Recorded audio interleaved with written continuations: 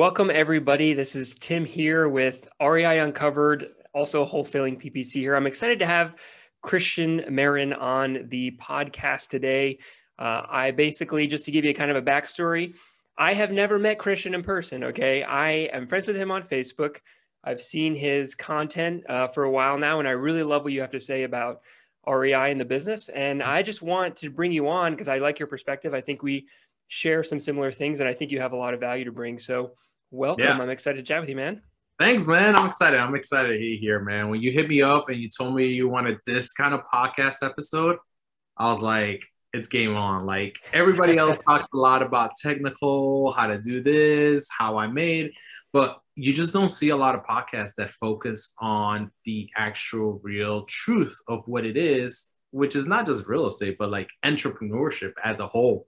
A lot of people just go ahead and they just think it's like, what we see on social media is like you come in, I can flip a couple houses real easy, no money, you get a check, and it's like, it's like, I'm going to be a millionaire. And it's like, It's not that easy. It's really not. It can make it happen, but it's honestly, I just think a lot of people are given the wrong impression and then they set wrong expectations. And then when they come in, they get crushed. I've been crushed plenty of times. So I love it. Dude, there's a lot to unpack there, and we definitely will. To get started, can you just give a brief backstory of, why you got started in the business and where you're at now? Yeah.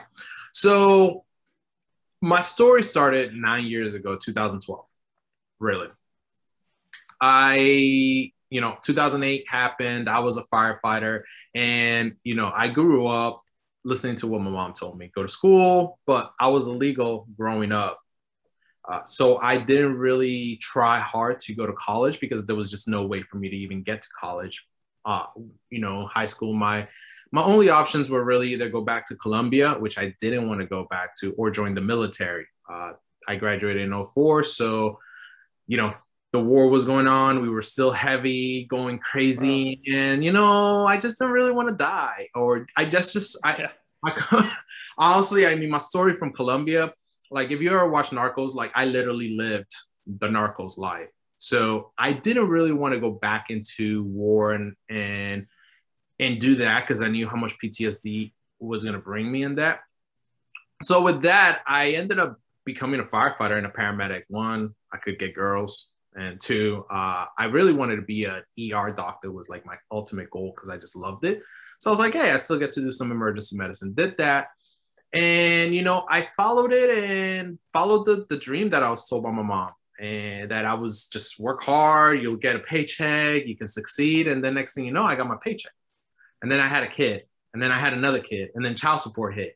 And then '08 hit. And I'm like, I found myself at the protesting and like fighting for them to give us a raise that they owed us, right? And it took about 3 years of this, and finally, eventually, next thing you know, we get a raise. And so I'm like, yeah, I'm excited. I come to find out that the raise is $100 a paycheck. Like that's it. For 3 years, we fought for $100 in a paycheck, and I was That's like a couple grand a year, I guess, right? Yeah, it was like a $2,000 to $3,000 raise a year. I was like, oh my God. And I saw so many guys that were so excited about that. And I was just like, this can't be it. Like, I did not just go protest, take my time out, do this, fight so that the county would give us the department would give us the money that we needed. And then next thing you know, I stumbled onto Rich Dad Poor Dad. And that book just completely changed my mind.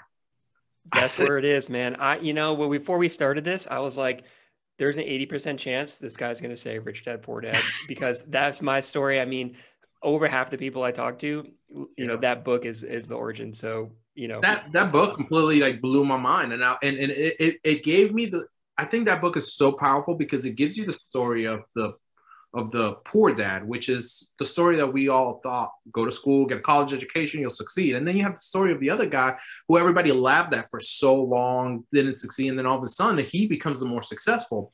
And a lot of the concepts and thoughts that go in there is like, hey, you can create your own life. You just don't know. You just haven't been shown. You just haven't been told. So from there, I was like, that's it. I can make my own life happen. I just got to do real estate. Like, there's no limit to that can stop my amount of work or my level of work. Like, there's no cap. You know, at work, I'm capped because they're like, hey, you can work 100, give 150%, leave it all out on the field, every single thing, everything, and you're still going to get paid the same amount of money as the other guy because you guys are the same rank. And that's where a lot of people get discouraged too. So I started hustling and I was like, I'm going to just do this. And it took me 2 years. One, I had no money.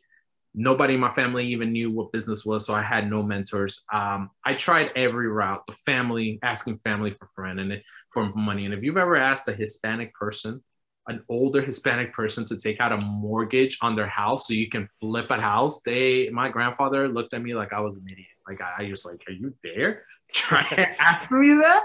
And so I asked another family friend, but in reality, you know, it's kind of hard because in my family, we're all immigrants. So we don't have this my family never had the network to connect to. So I never had the network to connect to. And all these things were just harder and harder. And I see a lot of people that are like, hey, I'm 6 months in, I haven't gotten a deal. I was like, I spent 2 years and I didn't get a deal. I spent 2 years and I didn't get a deal. You complain about 6 months. You're complaining about you've made 10 calls and you ain't got a deal. And you're like, yeah, but this guy shows that it's so easy. Yeah, the concept is easy. The work is not easy. You got to put in the work. And so I tried that. Man, I hit a breaking point. I even tried being a realtor. My idea was like, let me be a realtor. I'll get money. And then all of a sudden, next thing you know, they hit me like, hey, you got to pay your realtor fees. It's like $1,500. I'm like, I don't even have money. I'm trying to do this so I can make money. So I left, you know, I tried Keller Williams and I left. I still remember that day. I left crying. I called my wife, who was my girlfriend at the time, and I called her crying and I was like, this is just not going to work for me. I'm like, I can't even be a realtor until I pay $1,500.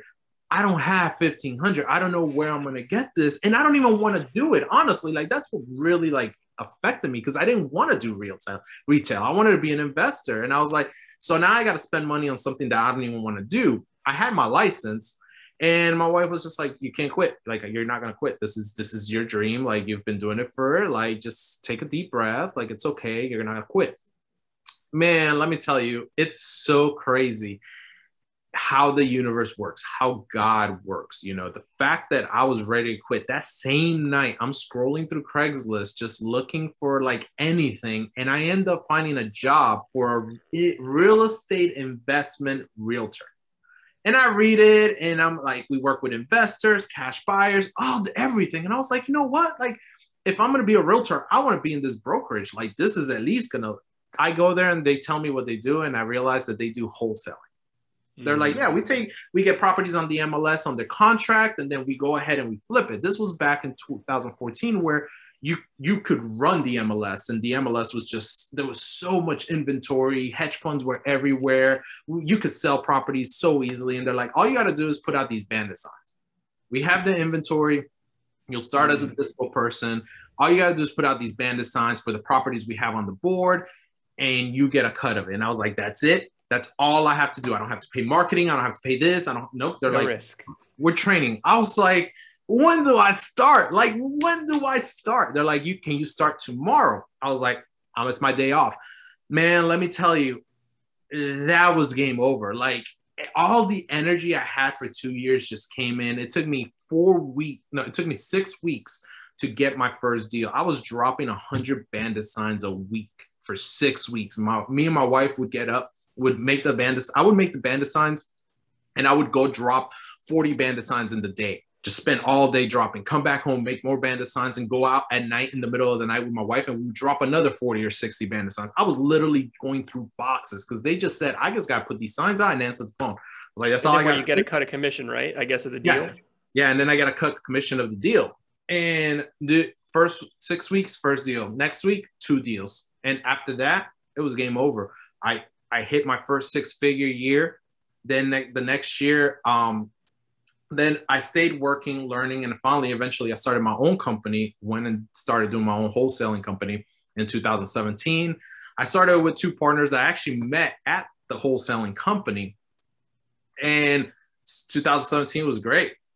First year, finished $300,000 in revenue. Next year, we did 1.4 million. Cool. And my mind was blown.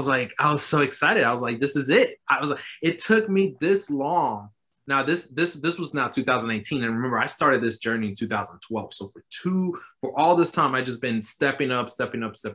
And we hit 1.4 million and everything went to shits. After Really? 8, okay. Everything just started crashing. And this is now that I look back at it, I mean, when I was in it, it was the worst time of my life. Now that I'm on the other side and I can look back, I realized so many different things, right? So many things that people just don't tell you, that you just don't understand in business at its own. So, but I'm grateful for it because in 2019, it forced me to learn how to hire, how to manage, how to train people. It taught me how to build a culture, how to build a team, how to motivate people, how to do sales. Like I'm naturally good at sales, but I've never had a sales position, so I didn't really like it.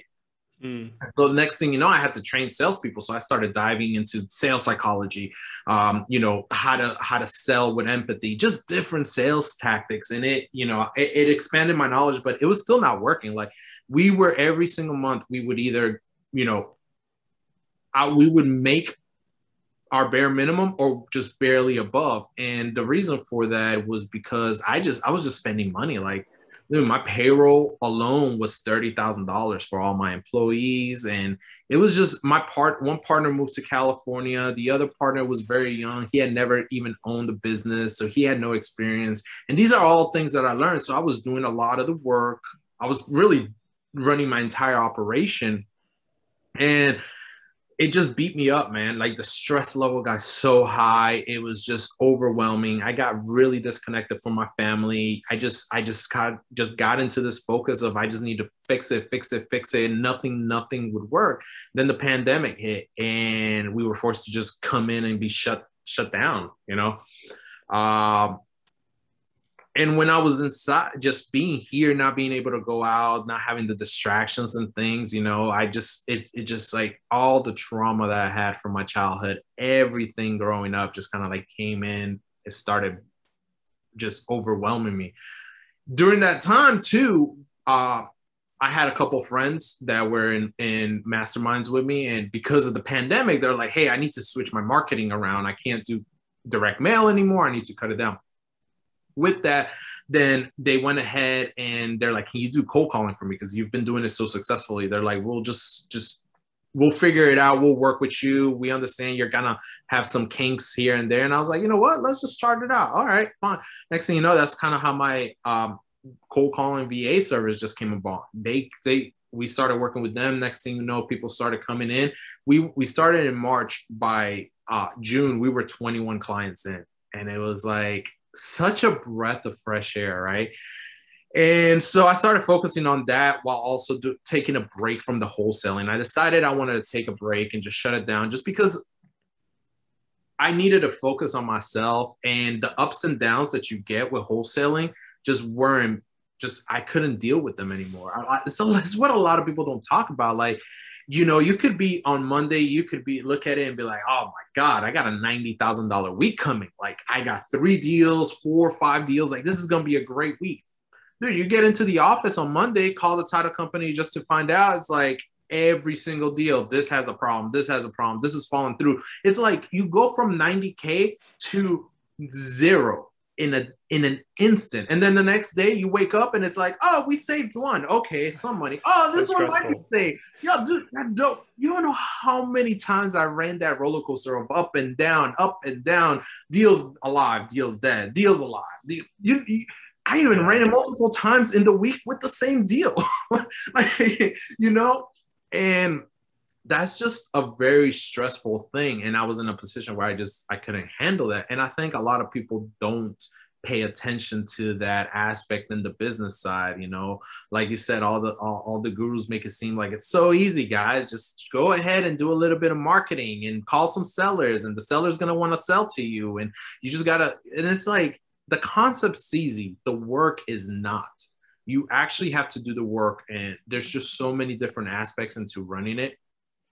So I literally just been spending this entire past year, just focusing on myself. I went to Sedona. I've been doing a lot of spirituality thing, learning meditating even more. Like I used to meditate every single day, but I've stepped it up to different types of meditations, different levels. And I really worked on my inner self.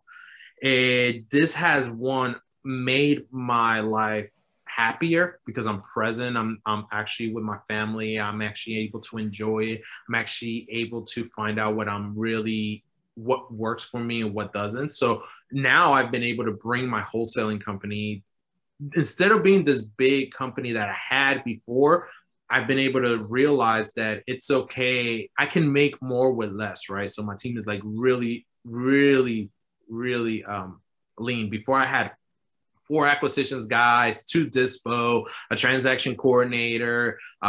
We were in 4 different markets. I had an entire team of cold callers, of 8 cold callers, on top of having like 4 admin people, on top of a supervisory team. It was such a huge operation. Mm-hmm. And now I just have it to where it's just 1 acquisitions guy, and I'll either do dispo or my COO will do dispo. He mainly does the dispo for me, and our team just does cold calling, and we bring in more money now than we did before. We're more profitable now. We brought in a lot of more money, but the operation was just so big, and that's a concept that honestly I also didn't understand, because I had never been put in the position to learn those business strategies that you learn when you go to business school, and you learn to do all these things. So it's a school of hard knocks. You learn by experience. Dude, man, I appreciate your story. I have so many questions. There's a lot to unpack with that. I appreciate your sharing, and I want to dive into it. So I'm gonna back it up to kind of the beginning, and then we'll go now, because I think there's a lot of lessons here that can help a lot of people. Right. So you mentioned that people reach out to you, like you obviously are in some sense an influencer, right? People reach out to you on Facebook and, hey, you're successful. I haven't got a deal. What do I do? It's been 6 months. You said it took you 2 years. So to really like get your deal, was that in that 2 years, was that you learning, like you getting your real estate license and then quitting, and then you putting up bandit signs? Was that during that 2-year period that it took you to get that first deal? Yeah, it was during the 2 years I got my real estate license. Okay. Initially I wanted to flip a house. So a lot of it was more, I didn't really learn about wholesale until about a year and a half in towards it. So and honestly, flipping and wholesaling is the same concepts. Right. I just honestly wanted to flip a house. That's what I wanted. So I needed more money. I learned about hard money during that time and how to use it, how to leverage. I even worked with this like commercial, like this guy was like a bird dog for a commercial guy. And so he had us like reaching out on like LinkedIn to people, see if they had packages of like, apartment units that we would do. So I learned a lot of how to run an ROI, how to calculate cap rate, how to calculate all these things for commercial buildings, like vacancy rates. And it honestly, even though I wasn't doing deals, I was learning. And I never realized how much all that learning helped me out later on, because when I started actually doing the deals and talking to investors, I had so much knowledge about cap rates, about ROIs, about rehab costs, about expenses, about rentals, property management, because I ended up learning through 2 years of just studying all that. So when you started to go out on your own, so you were doing bandit signs for another investor / realtor or whatever, and then you eventually decided to do it on your own. How long did it take you from when you're like, you know what, I'm going to do my own deal, I'm going to make my own calls and negotiate my own contracts? How long did it take you from that point, from when you stopped doing bandit signs for someone else to getting, your first deal on your own? It took us 2 weeks. 2 weeks. Okay. And I'm not surprised by that answer, because you already knew what you were doing, right? So let me ask you this. So why do you think it took you only 2 weeks specifically versus someone who reaches out to you who says, I can't get a deal, it's been 6 months? What do you think is the disconnect there? Why can you do it in 2 weeks, but it takes a lot of people 6 months or even more to get their first deal? Marketing. It's all marketing. So A lot of times the people, it's marketing and sales. And I tell anybody that wholesaling is a marketing and a sales business, and real estate is your product. That's all it is. So you need to learn marketing and you need to learn sales. And all you're doing is just selling houses. If you're strictly wholesaling, if you're flipping, that's an actual real estate investment company. But if you're just strictly building a wholesaling business, you're really just building a marketing and a sales organization. So when we started, when we branched out, each one of us brought $5,000 in. That was it. That's what we started the company. It was 3 partners, so we had a total of 15. And the reason we brought 5,000 in was because marketing takes time, right? So I told them we need a 3-month marketing budget.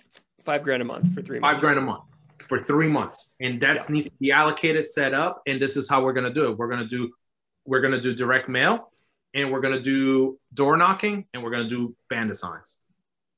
You need 3 months. Bandit signs, not so much. And we did PPC. So okay. and we did PPC. The reason for that is because there's 2 different marketing channels, right? Or 2 different marketing. You got to think of marketing as a funnel, right? So the funnel at the top is really wide, and then you filter it little by little. But in the funnel, you need 2 different feeders, right? And so you have your 2 channels. You have a warm channel and you have a cold channel.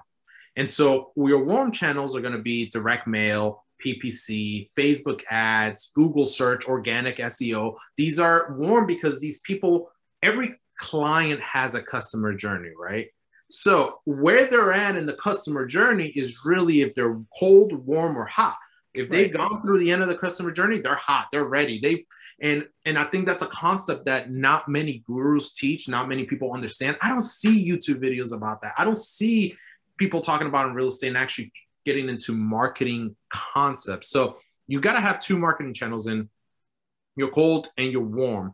And so that's why I did direct mail and I did PPC, because those channels, I was like, we need to bring in revenue ASAP. I can't afford to sit there and cold call, because cold callings are colder channels. You got to follow up. Right. You got to follow up. You got to, and you got to prepare for it to be a few months of just straight up cold calling and following up. And we had 3 months. I needed a very aggressive, quick strategy. So we started with PPC and we started direct mail. The first deal that came in 2 weeks was a PPC lead. It came in, lady was like, I need to sell this house, called her right away, set up an appointment, locked it up, had it sold, you know? This is the perfect opportunity for me to plug my PPC business, but I'm not going to do it. Go ahead, man. I'm not going to do it. I'm not going to do it. I'm not going to do it. No. Let me ask you, what are you doing with PPC? I'm looking for PPC. What do you got? It's funny. Yeah. So, I mean, I tell people all the time, like PPC, they're the hottest leads. And a lot of I don't want to turn this into a PPC podcast. I don't, I have other like content for that, but I'll just say that, the people who don't succeed with PPC don't treat the leads as if they're the hottest leads they're ever going to get, right? And you need to call them back right away. They're the hottest PPC and SEO, the hottest leads you're going to get. I'll say that. That's why, I built my own business off PPC, like for my wholesaling journey.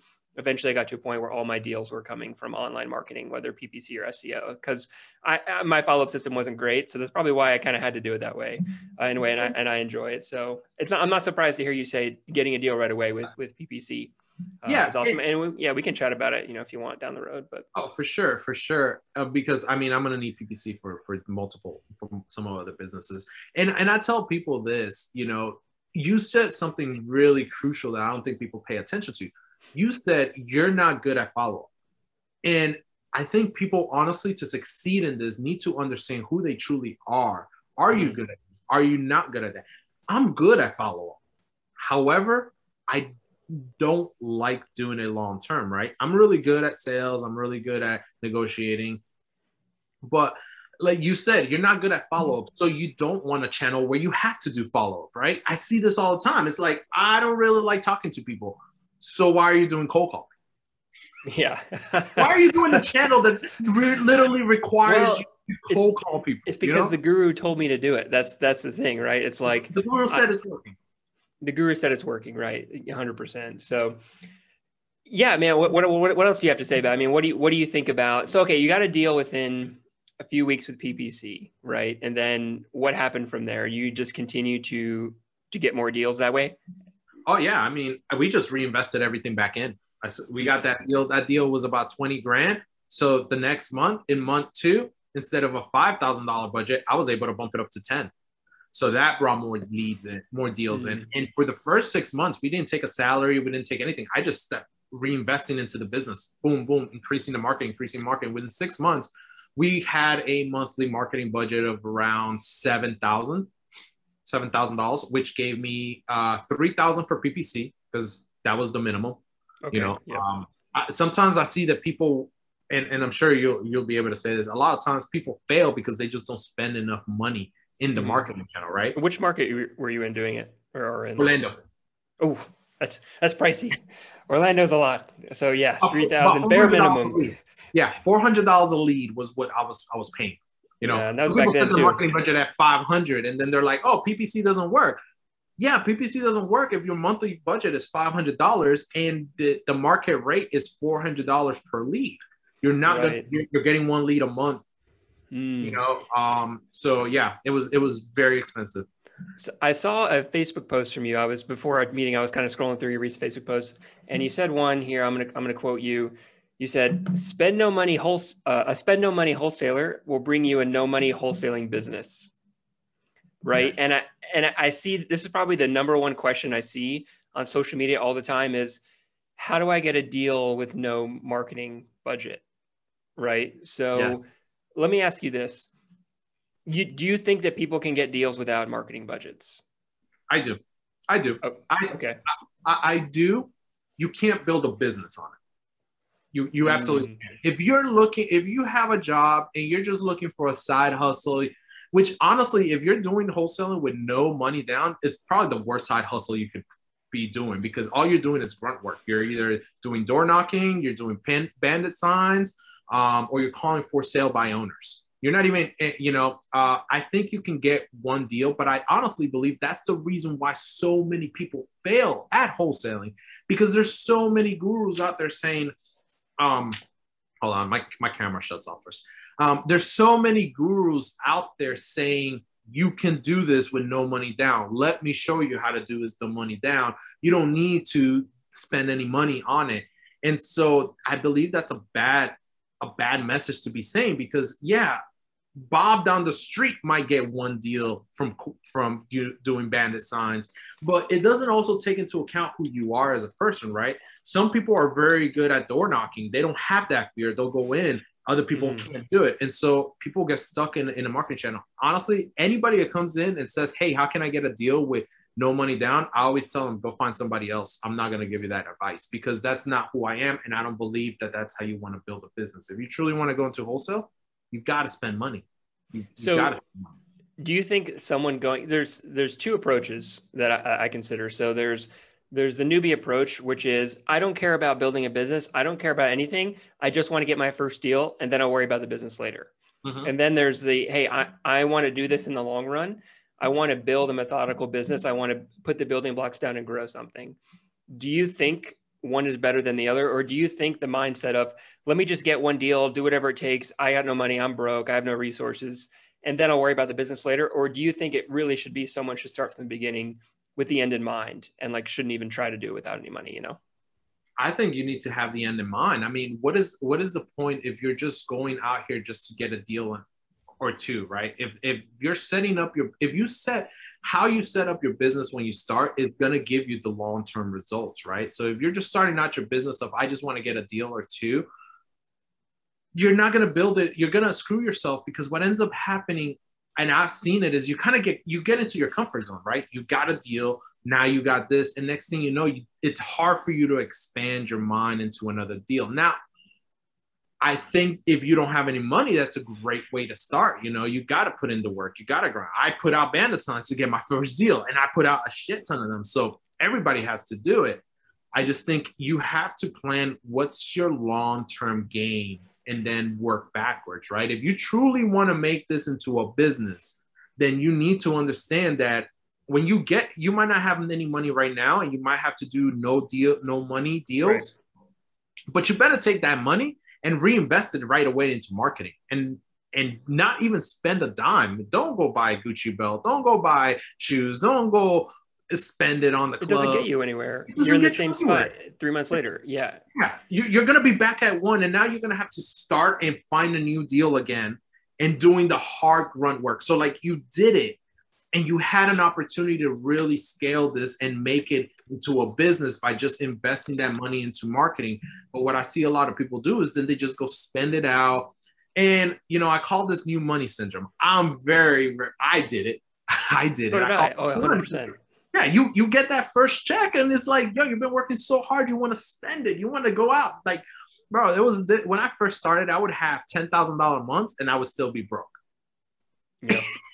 And I was like, what? But then I bought a lot of things. I went on a trip and it gave me that happiness. But I was, you got to look at your position. I was working for an investor, so I didn't have to spend money on marketing. I knew more deals were going to come for me. If you're just building your business out and you don't know where your next deal is going to come, you better take that money and start learning what marketing channel you want to go to. And it's honestly just what you want to do at the end of the day. Do you want to build a business, or do you just want a side hustle here that'll bring you a little bit of money on the side?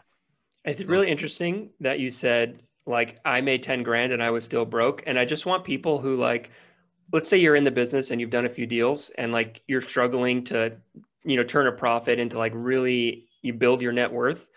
Mm-hmm. There's so many posts of people on Facebook who are posting like big checks or whatever in this, but you just don't know what their profitability is. And like people, like you're saying, like they maybe their revenue is big, but their expenses are just as big, if not bigger. And I feel like there's like just a lot of misleading information out there where it's very easy to look like you're making a lot of money, but it's usually like out of context, right? And you don't really know how much money someone is saving and how much they're actually growing their business. And I'm just saying this to make the point of like, don't feel bad. Like there's no shame in the struggle of it a little bit, right? Like Christian's successful, like he knows how to run the business, and he still had times where he wasn't profitable. Same for me, right? So there's no point in feeling bad, and don't always trust what you see on the internet because it can be a little bit misleading. Would you agree with that? Oh, absolutely, man. Absolutely. Being like an influencer in the industry and being in the masterminds, I got to know the real behind the scenes of a lot of people. Even if I didn't, a lot of people would be able to tell you, oh, this is the real behind the scenes of it. And I'll be honest with you, man, there's a lot of people that you think are successful and are killing it. And then when you actually get to see behind the curtains, it's not it's not what they make it seem. It's not what they make it seem at all. There's success and then there's honesty, right? You can be successful and have a business and then admit that you're still going through struggles, right? So for example, right now with my cold calling business, we're rebuilding because we had to switch dialers. Our dialer crashed on us that we were using at the beginning of the year.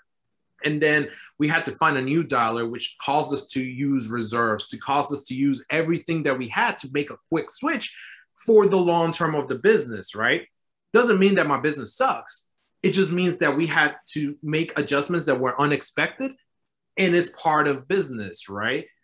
We're still producing, we're still here, but we're not as profitable as we were before because we got to recover, right? And I think, my COO, he comes from being vice president and president and of big companies. So he's worked for a lot of marijuana dispensaries. He's worked for prison transport companies that were millions and tens and 20s and 50s millions. And he brings a lot of concepts that I've never learned from the executive side, right? So one day, when we made the change to the dialer, he's like, yeah, this is going to be about a 6-month change. And I'm like, 6 months? I'm like, no, man, what are you doing? He's like, no, man. 6 months. I'm like, what, 6 months? I'm like, no, this is quick change. We'll recover fast. He's like, no, this is going to be about a 6-month change for all this. And he gives me stories about like, hey, at the dispensary, we just made a pivot and it's an 18-month pivot. Like they expect 18 months to change. So when you start learning these concepts about how big businesses really work and how they make changes, you start realizing that it's just what people show on social media isn't always the truth. And there's a lot of things. And I was one of them. I was generating, my minimum burn rate was $65,000 a month. And we were still either hitting it or we were either breaking even or just barely passing it every single month. And some months we would go short, right? And so then the next month you had to recover and use some of the profits. And so that's kind of what really beat me up and down was just, I wanted to have this huge organization. And part of it was because I hit it, right? In 2018, we hit it. Everything was flowing very easily, but we were even not as big as that. And so I wanted to keep that going. And it was like, go big or go home. Like keep dumping money into the business, keep growing, keep expanding. And, I didn't have anybody on my side telling me, hey, pull back a little, pull back. Here's how to run business. Like here are business principles, right? In business. Yeah, exactly. I was on my own. I mean, I'm a fucking illegal immigrant kid from fucking Colombia figuring out business by my own, and it's just like, right.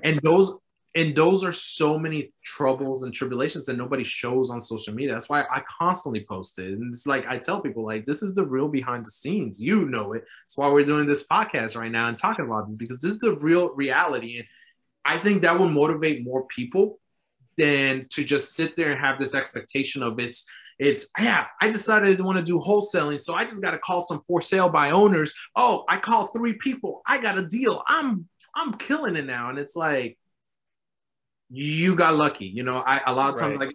Like I'll get a new acquisitions person come in and first week, boom, get a deal, big old deal. And they're flying high. They think they're killing it. And the first thing I'll always tell them is you need to focus back on your calls and your follow-up, because you're going to take about 3 months to really do that learning curve. And what you just got is because of I tell them it's not because of you, it's because of my systems and processes. You are a seat in a cog, and the cog was moving along and you just plugged right in. Doesn't mean you're not great. You have the potential to become great. Just don't get focused and turn down the throttle because you got a first deal and get cocky. I was like, this is a one-off. This is not the norm. Not a business. It's not a business. No, it's not a business. So. Dude, to sum it up for me, like, in order to be successful long-term in this business, you have to treat it like a business. There's no way around it. And I just see so many people like on social media posting, like, how do I get a deal without any money? Or like, how do I get my next deal? And it does work. Like you can get deals by hustling, but there comes a point where you have gotten deals, but your lack of business mindset or lack of business experience will catch up to you. It will catch up to you. It caught up to you. You were doing $1 million like in gross and still weren't even making that much money. Can you believe that? He put in so much fucking work to get there and he still wasn't that profitable because you didn't have the business skill set. And I'll be honest, for me as well, like I got to a point where I was doing well and I was working probably 20 hours a week and my wholesaling business got me what I wanted, but I didn't know what I was doing. I blew through all the money and then it was unsustainable. And for me, that's one reason why I pivoted. I wised up. I started treating it like a business. I cut down a lot of my expenses and then I pivoted as well to have a marketing agency because one, it's a business that I enjoy. Like you were saying, it's, do what it works for you and your personality. This was an opportunity that I really enjoy, like sitting on the computer and stuff. So, it really works for me. And now I am treating it more like a business with, you're talking about burn rates, managing your finances, leadership, there's so much that goes into it that you would need 100 podcasts, for, but it's once you need to have that mindset shift or else you're never going to be successful in the long run. And it's like a virus, I know that's probably a bad timing to say that, but it's like a virus in our industry where people are not treating it like a business and it's being perpetuated by the incentives of like gurus, right? Because when you're selling a course, you're just trying to sell someone on getting their first deal. And you don't need to have a business mindset to get one deal. You don't. So people can spend money on a course and they can get the one deal, and then they'll give the guy the testimonial. But a year later, you'll never see that person again. Or 2 years later, you'll never hear from them again, right? Because they didn't learn business and then they end up crapping out because they blew all their money or overspent their marketing or whatever it was, right? So I'm 100% in agreement with you. And I would like to chat a little bit about your your business that you said you was like grossing over $1 million at some point, right? Mm-hmm. Yeah. Yeah. So looking back now, what do you think you should have done differently? You know, would there, I know you did scale back here, but at that point, looking back, what do you think from a business skill set perspective, did you do wrong or you could have done better at that point? Whew. What? I think the better question is what I did right. That's a smaller list. Okay, That's a smaller list. Because what I did wrong was just so many things. Okay, so first, I didn't set out proper expectations with my partners. I didn't know my partners long enough to understand who they were and what their level of work ethic was. So that is one of the biggest mistakes I made, because what ended up happening was I had to we split profit between 3 people evenly. We were equal partners. However, I ran the marketing, the acquisitions, the overall operations, and the future growth of the company. The other partner kind of was just more of a support person. And then the other partner was kind of doing his own thing. He was old. He's older than us. He's a multimillionaire, very successful. So he kind of just brought more of just overall just older experience, but it wasn't very helpful either too. So too hands off. Yeah, way too hands off. I mean, way too hands off. I would, he was good to get some concepts, but it was very wax on, wax off. So you kind of had to figure it out yourself. Yeah. Not very practical. Wax on, wax off doesn't okay, but what does that actually mean? Yeah. And then, so I was like, okay, where are you? And then, yeah. So that was one of the biggest mistakes. Second mistake, I got stuck to growing too fast. Right. So, instead, what I've learned in business is you can't do a constant straight up growth.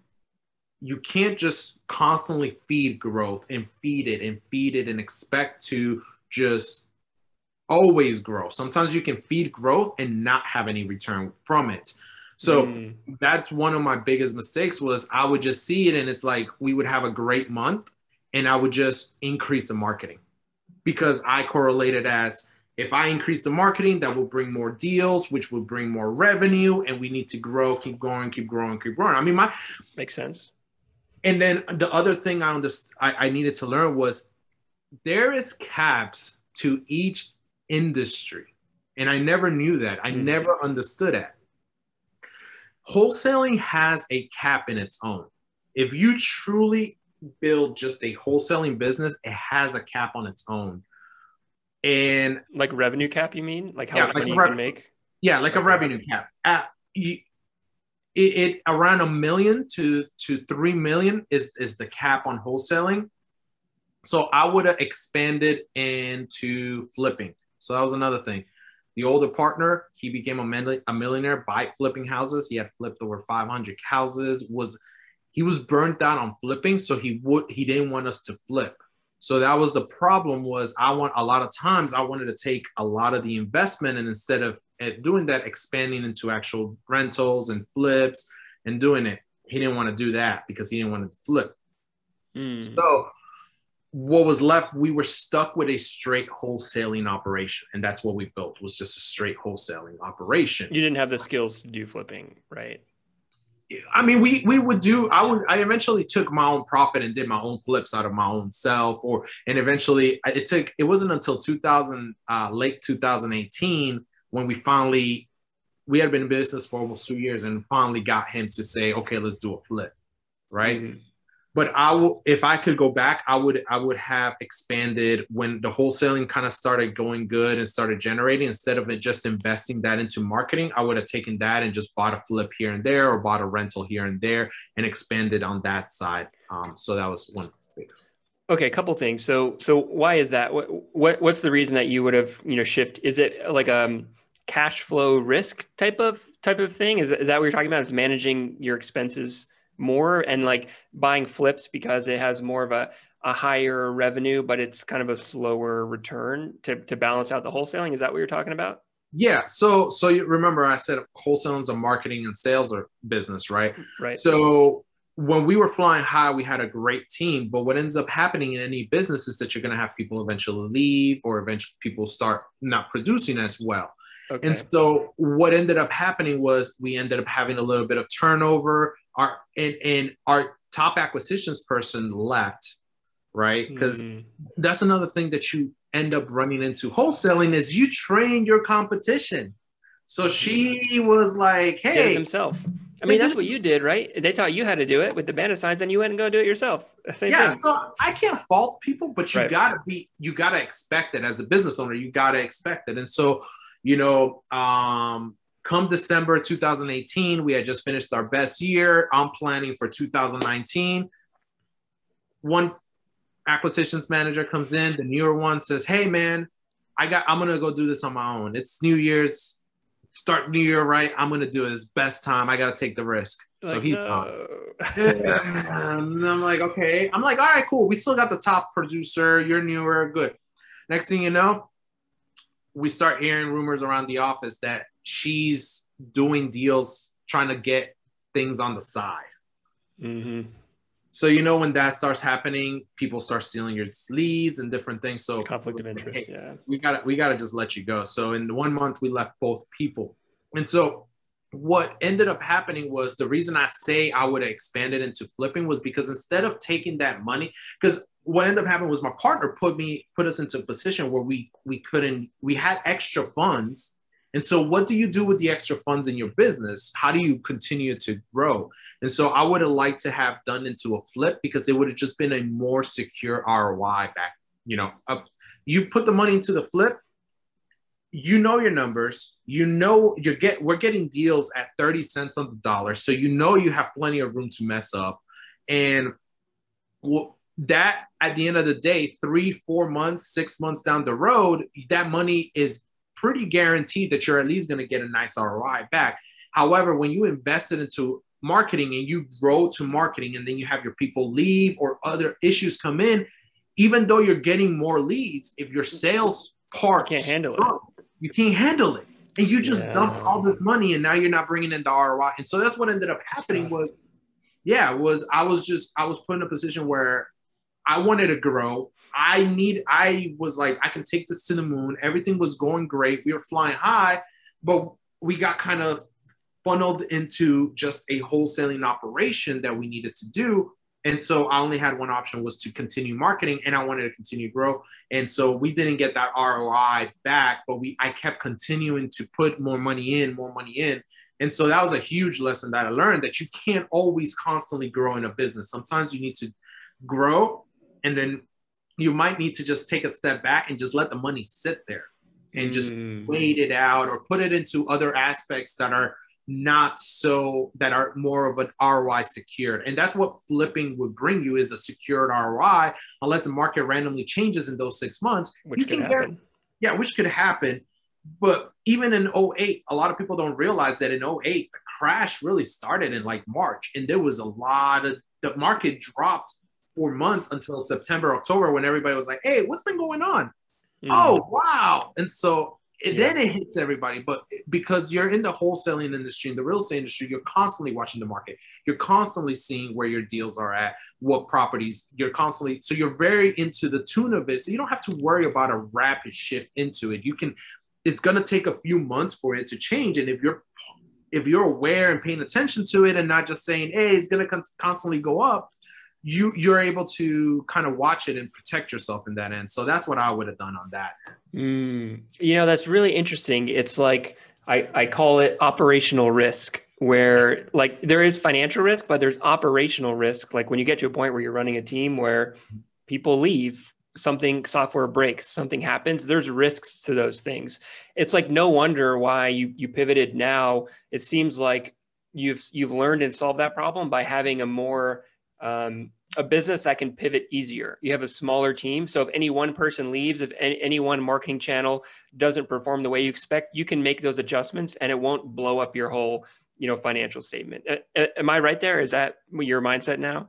Yeah. Oh, absolutely. Absolutely.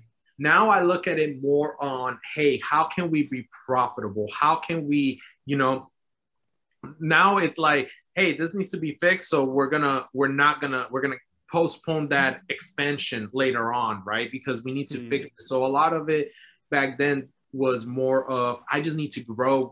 I've never built a business, right? So imagine just being yourself. You've never been around a millionaire. You've never been around anybody, any business that's worth anything. And next thing you know, you built $1 million business. This is a concept that when you first started and said, hey, I want to do this, like, you know, that's the first goal that most people usually set a 6-figure goal, and then they just set $1 million goal. And then you reach it, but you don't have the mindset, like you said, the business knowledge of what to do as a business, or what they teach you in an MBA, how to project financial parts. And I don't see that in the gurus either. A lot of people is just technical. How can you get a deal? Boom, boom. How can you build a system? Boom, boom. How can you build a team? Boom, boom, boom. Hiring, managing, boom. Everything, get you set up. But nobody talks about the long-term sustainability of a business. You don't just get to $1 million and expect it to just constantly be a smooth ride. You might hit $1 million and come back down, and it's all the time. You're fluctuating. You grow slowly, and so that's another thing too. Is I wouldn't look at how I grew overall. I kind of just looked at it at the now, right? So it's like, oh, this month sucked. Instead of looking at it, hey, overall, the past 6 months, we've actually had a positive 15% growth, right? So let's keep it at that. We don't need to grow. I would just look at it as, hey, this month we didn't bring as much revenue as we need to. So let's dump more marketing because the marketing's not working, instead of looking at it long term. And so it's too simple. You're not thinking about enough things. It's too simple. I don't want to say simple-minded, but it kind of is, you know what I mean?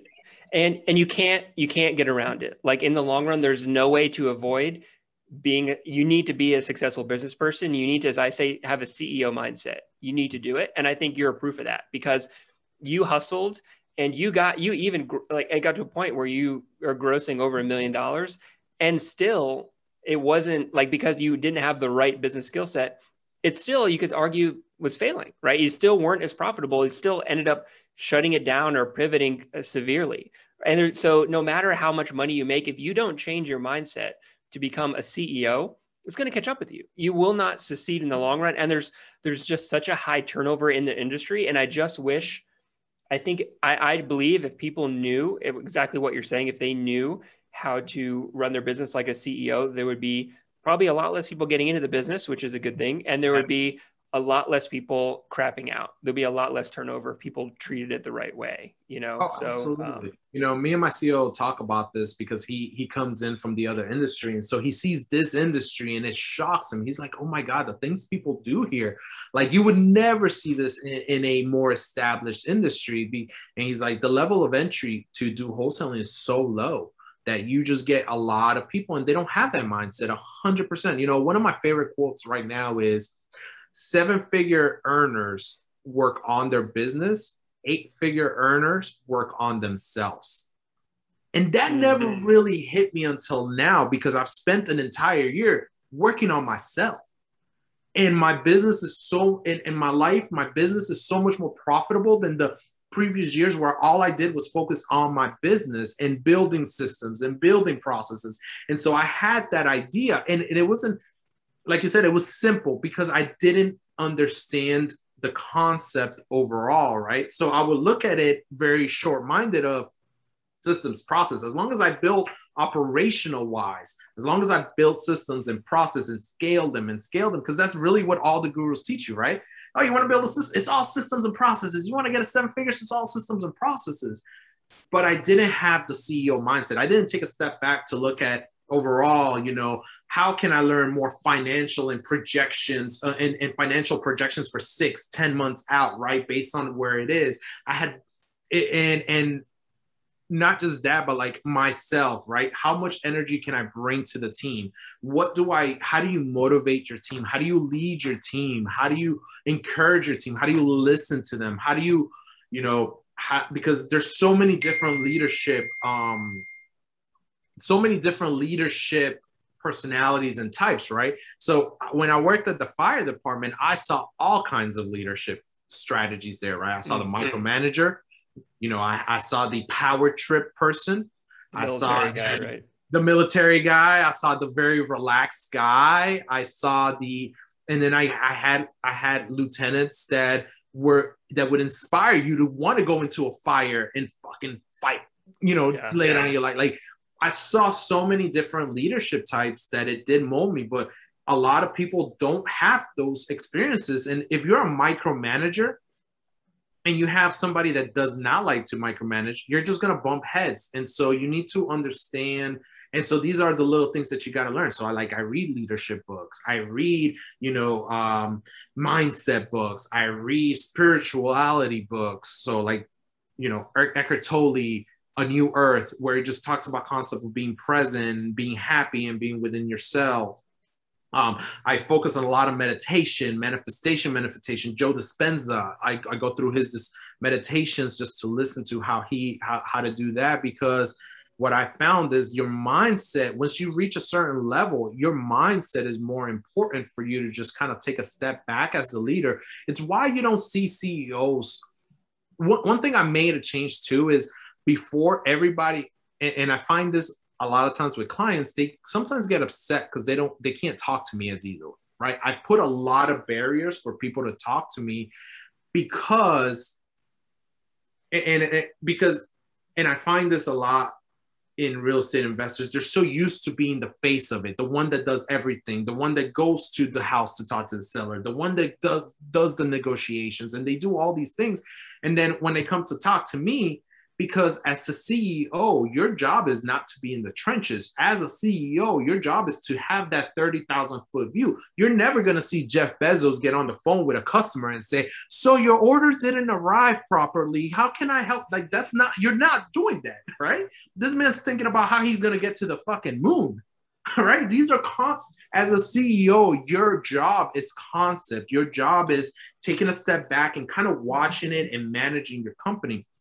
And you're not an operator anymore. So, you got to take those books. You got to read books. You got to talk to people that have a different mindset to get you to another level. Because if you're every single day just stuck in the grind, operational, just working on that, and you're gonna burn yourself out. And that's what ended up happening to me too, because my partners left. I was stuck doing the operational, which is not the best use of me.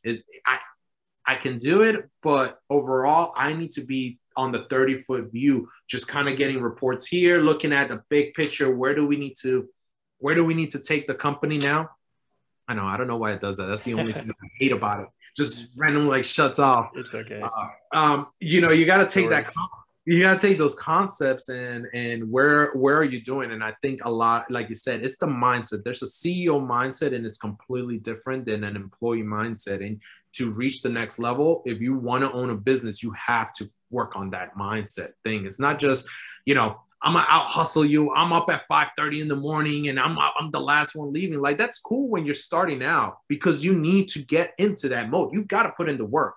Like, unless you're fucking filthy rich from family, when you come in and you want to start this industry or any business, you got to be the one doing the work. But eventually, as your business starts growing and expanding, you need to learn how to take a step back. And that's where I've been focusing on for the past years, just doing that. And it's made my business and my life just so much better.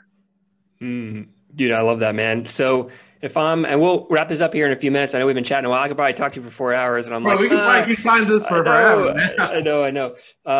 So, okay, let's say I'm in the business and I hear what you have to say. I've had the hustler mindset. I keep posting my checks and I'm making a little bit of money. My parents are proud of me or whatever, but I'm still kind of struggling.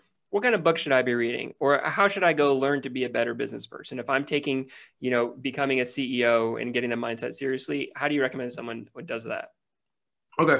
So there's different stages, right? So I don't want to give just an overall answer, because there's so many people in different stages. Look, if you're just doing 1 to 2 deals a month, your first goal right now probably is to get to your first 6-figure month, right? Or generate your first 6 figures.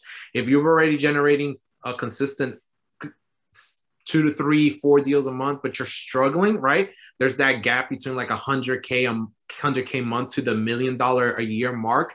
That gap right there. If you haven't hit 100K month yet, you need to be learning, working on your business, right? So traction, It's one of my favorite books. The Traction series to understand how to take a step back. The E-Myth, there's even an E-Myth real estate investors. The E-Myth, and to understand. Audience. I love the E-Myth. I think the E-Myth was probably one of my second favorite books because it really, before then, I was the guy in the business. And when the E-Myth came in, it just brought an understanding of, hey, start looking at it from a 30,000 foot view. And I started incorporating that more into my business. So that book is huge. So if you're just starting down doing 1 or 2 deals, that's one of the top books I say you got to read. Traction and the E-Myth. You want to learn, you want to start planning on how to expand your business, make it into systems and processes, because that's where you're at, right? You're doing the grunt work. You're every single day. You want to start leveraging yourself. You can also start working on your mindset little by little, but you really need to focus on your actual operations and build that. If you're already doing on a consistent basis 2, 3, 4 deals, and you have a system, you can predict that that's how much you want to do. You want to start focusing on yourself at this point. So you want very good. So The Power of Now by Eckhart Tolle and A New Earth are great. So The Power of Now talks about being present, because what ends up happening is, as you start expanding and your business starts growing, you have stress, right? Now you have payroll. Now you have people behind you. Now you've reached the level of comfort in your life that you don't want to let go of. So all these things, what ended up happening to me was I became focused on my business, and my family life struggle, my social life struggled. Everything just became about building my business and getting back to it. And I got really focused on that. So you want that. The Power of Now is a very good book to give you a concept of enjoy life, be present in the moment. Don't focus too much about where you're going to go in the future and stuff like that, because a lot of it is what you're doing right now is what's most important, rather than what you're going to do in the future, because time doesn't really exist. It's a concept that's created by humanity so that we can understand things and not get lost. Other book, The Shoe Dog by Nike. Great story. When you're reaching that level, I think there's not an entrepreneur that can tell you that, hey man, I started my business and I became $100 million worth and it was just super easy, right? The story doesn't work. It doesn't exist. I've yet to hear it. So you just got to understand that you are going to hit a block. You're going to hit a block. How it comes, where it comes, you don't know. But that's a good story of resilience, of letting you know somebody got beat up, struggled, and continued and built this massive company, which is where you can get to as long as you believe. I like, those are probably the top books that I would recommend. Let me see. Oh, there's a really great book, The Buddha and the Badass by Vishen Lakhiani. He runs Mind Valley, which is a program that I really, really love. It has a lot of courses from people that teach you all different concepts, whether it be business, whether it be spirituality, whether it be performance, whether it be meditation, yoga, all these different things from top producing people. So there's Deepak Chopra. I don't know if you know him. He's a great. Yeah. So he's coming out. There's a course coming out from him. There's a course, an MBA course that teaches you essentially what you would learn in Harvard and in a 5-week course. So that book, Buddha and the Badass, really helped me out in building my team culture, right? So he talks about a lot of concepts of how to find your origin, your foundational core values, and your company organizational core values. And those are that I didn't even know there was a different concept, right? Your actual core values are yourself, who you are, and that's based on your life experiences. For me, a lot of it is courage, resilience, communication, right? And your business is going to take these core values in, but a lot of people will do a core value that doesn't align with them, right? You can't do a customer service based core value if you're not compassionate towards other people. Yeah, exactly. Yeah, it's not a bad or good thing. It's just, it is what it is. Represent who you are, and you'll be more sincere, and your business will be more sincere that way. Exactly. So it teaches you that, teaches you concepts of how to create a culture. And so those are other things that you need to work on too, is building business culture, team culture, because your team's happiness is the, and the end, excuse me, is going to be the long run success for you, because people leave. That's what's going to really dictate how well and successful and easy your business is. Because honestly, like for right now, so if my cold calling service doesn't really service newbies. We're not set up to be for newbies, because we're set up for the business owners that have tried it and failed. We're set up for the business owners that are looking to scale, and they're like, I hired most of the people that come in that are clients of me. It's the same typical story. Look, man, I've done cold calling. I have a team. My top caller just left for some reason, or they just stopped performing. I don't want to hire again somebody. I don't want to train somebody. I don't want to manage. And so that's a trap that I got caught up in, was the hire, fire trap of where, and it hurts your business, because, you know, in Traction, it talks about hire slow, fire fast. But firing, it's such an easy concept on paper, but it's so hard in real life to do. You got to run the business. Like you hire slow and fire fast, and half the time you're not going to have anyone working for you. Exactly. Right. If you come in and this guy isn't producing, you're just like, okay, I can fire him, but now I got to spend time. It's going to take me time to hire somebody else, because I got to do interviews. Then I got to do the training with them. And then I got to see if they produce. Then there's a learning curve once they actually learn. And people don't even understand that there's a learning curve. When somebody gets on the phones, they might be a top salesperson, but they got to learn the industry, the business, and the process. And that learning curve can be 3 months, 5 months, or 8 months. And if you don't have that, you know, in the meantime, your business is going to not produce at the top level that it's used to producing for 5-8 months. And that's a concept I didn't even know, right? I thought when the people left, I was like, I'll hire somebody and they'll be producing by next month because I'm that good. Right. I'm good at training, but you can't force somebody to progress that on their own selves. You can't force somebody to learn how they learn, right? You got to give them the time. And so, you know, I would bring on people and it'd be, you know, 30 days in and I'm like, all right, they're kind of okay, but you know, it's the 30 days. Now we got to give them another 30 days to improve, right? And you do improvement plans. Hey man, hey, let's work on this. Let's do this. And so that's why I get a lot of clients that come in. They're like, dude, I can't do it again. Like I can't focus on my business and the things I want to do because I'm stuck here training this guy over and over again and he's not succeeding. And so that's one of the biggest things that I would say. You know, I think that like is a great example of the disconnect of what people think they're getting into versus what they're actually getting into. This is what you're signing up for. If you say, I want to have financial freedom long-term in my life from real estate investing or from wholesaling, this is going to be your life. These are the problems you got to deal with. Like your job will get to a point if you're actually producing enough money to be financially free. Your problems are going to be hiring, firing, and dealing with this. Like that is the business. It's not pick up the phone, you get 100K because you're a great cold caller. That's not what you're signing up for. And what you're saying is, and people don't, there comes a point in their business where reality hits them in the face and they realize like, look, this isn't what I signed up for, right? Yeah. This is not what I signed up for. And so you have a cold calling service. You say that is how people can get around that. You say a little bit like they can sign up with you and therefore they don't have to worry about hiring, firing. They can just pay you and then you'll basically deal with that stress, right? Yeah, exactly. So we run cold callers and lead managers too.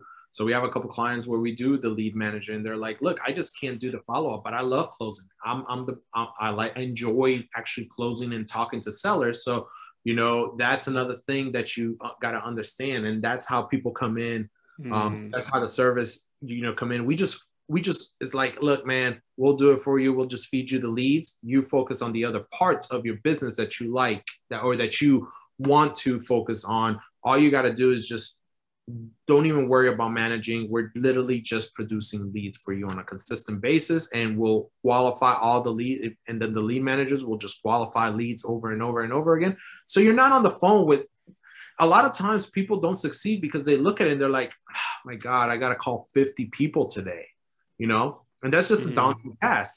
What Yeah. if you just focused an hour or two and call 3 to 5 people? Because these are your, yeah, these are your actual leads that are really good to convert. And so, let your lead manager deal with all the leads. And then you look at it and you're like, okay, I got 2 calls today. That's easy. You can bring yourself up to want to do that and enjoy that. So yeah. I think that's just understanding, who you are as a business person, and basically do what you enjoy doing and try to outsource the rest. And that's the same reason why people hire us for PPC. Like, they don't want to go and learn it. They don't want to go and do it. It's a completely different animal from cold calling, but there are similar stresses and bottlenecks people don't want to deal with. So they hire it out. And there's nothing wrong with that, right? There's nothing wrong with that. You can do it internally. People can do their own cold calling. No, there's no better or worse situation. It's just understanding yourself, trying to outsource what you don't want to deal with. And if you don't want to deal with the stress of learning PPC, you don't want to deal with the stress of hiring, firing cold callers, there are services out there like Christian's that can help you. It makes sense to me. So, we'll wrap this up here. Do you have any other kind of final thoughts that you want to throw out about anything I didn't cover? We covered a lot, but there's so much to cover. Any other type of things that you want to say here before we wrap it up? Honestly, the last thing I would tell people, anybody that is in this industry and that is struggling right now, is you truly have to make a promise and a commitment to yourself. I remember when I started this, I promised to myself that I would either die or I would make it. Those were the only 2 options. There's a clip of Will Smith where he says, if you get on the treadmill, you will either die or you will just walk off the treadmill. And that is the mindset that you got to have into business. And I think a lot of people don't, they come in as like, let me try this out, this is going to be fun. And then they don't have the immediate success and they pull back. It's like, oh, this isn't going to work. You have to commit to want to either succeed or die. I'm dead ass serious. You got to make that promise to yourself that either I will die or I will make this shit happen. And I promise you, if you make that true commitment in your soul, not just say it, but truly sit down with yourself and make that promise, you will succeed, because that is how the universe works. I've manifested everything in my life, and anything I want, I can make it happen, and anybody can make it happen. But you got to have that level of commitment, right? If you're just coming in and you're saying, let me check this out. If it works, I'll make it. If it doesn't, I'll try something else. If you come in with that mindset, you're going to hit a wall. You're going to be struggling and you're going to want to quit. And just remember that it's okay to take a step back. It's not linear.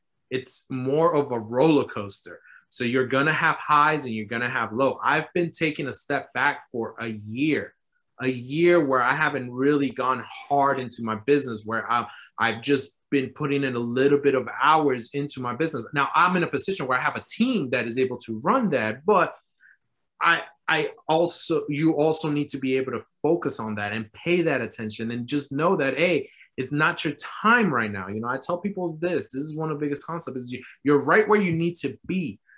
If I hadn't had those 2 years where I learned ROI, where I learned what a cap rate is, where I learned how to analyze properties, I wouldn't have been as successful as quickly when I finally got that opportunity to work for somebody else. Even though it wasn't my company, it helped me out so much because I didn't have to spend money on marketing. I had great mentors that showed me how to do the transactional part of the business, which is something that a lot of people don't know. They get a deal and then they sell it, but they don't know how to manage the transaction. And then there's so many things that can come in, and you got to become you got to finesse it a lot of times. And so a lot of the things that you're going through right now are actually learning lessons to set you up for the future so that you can succeed even better. So don't just quit because it gets hard.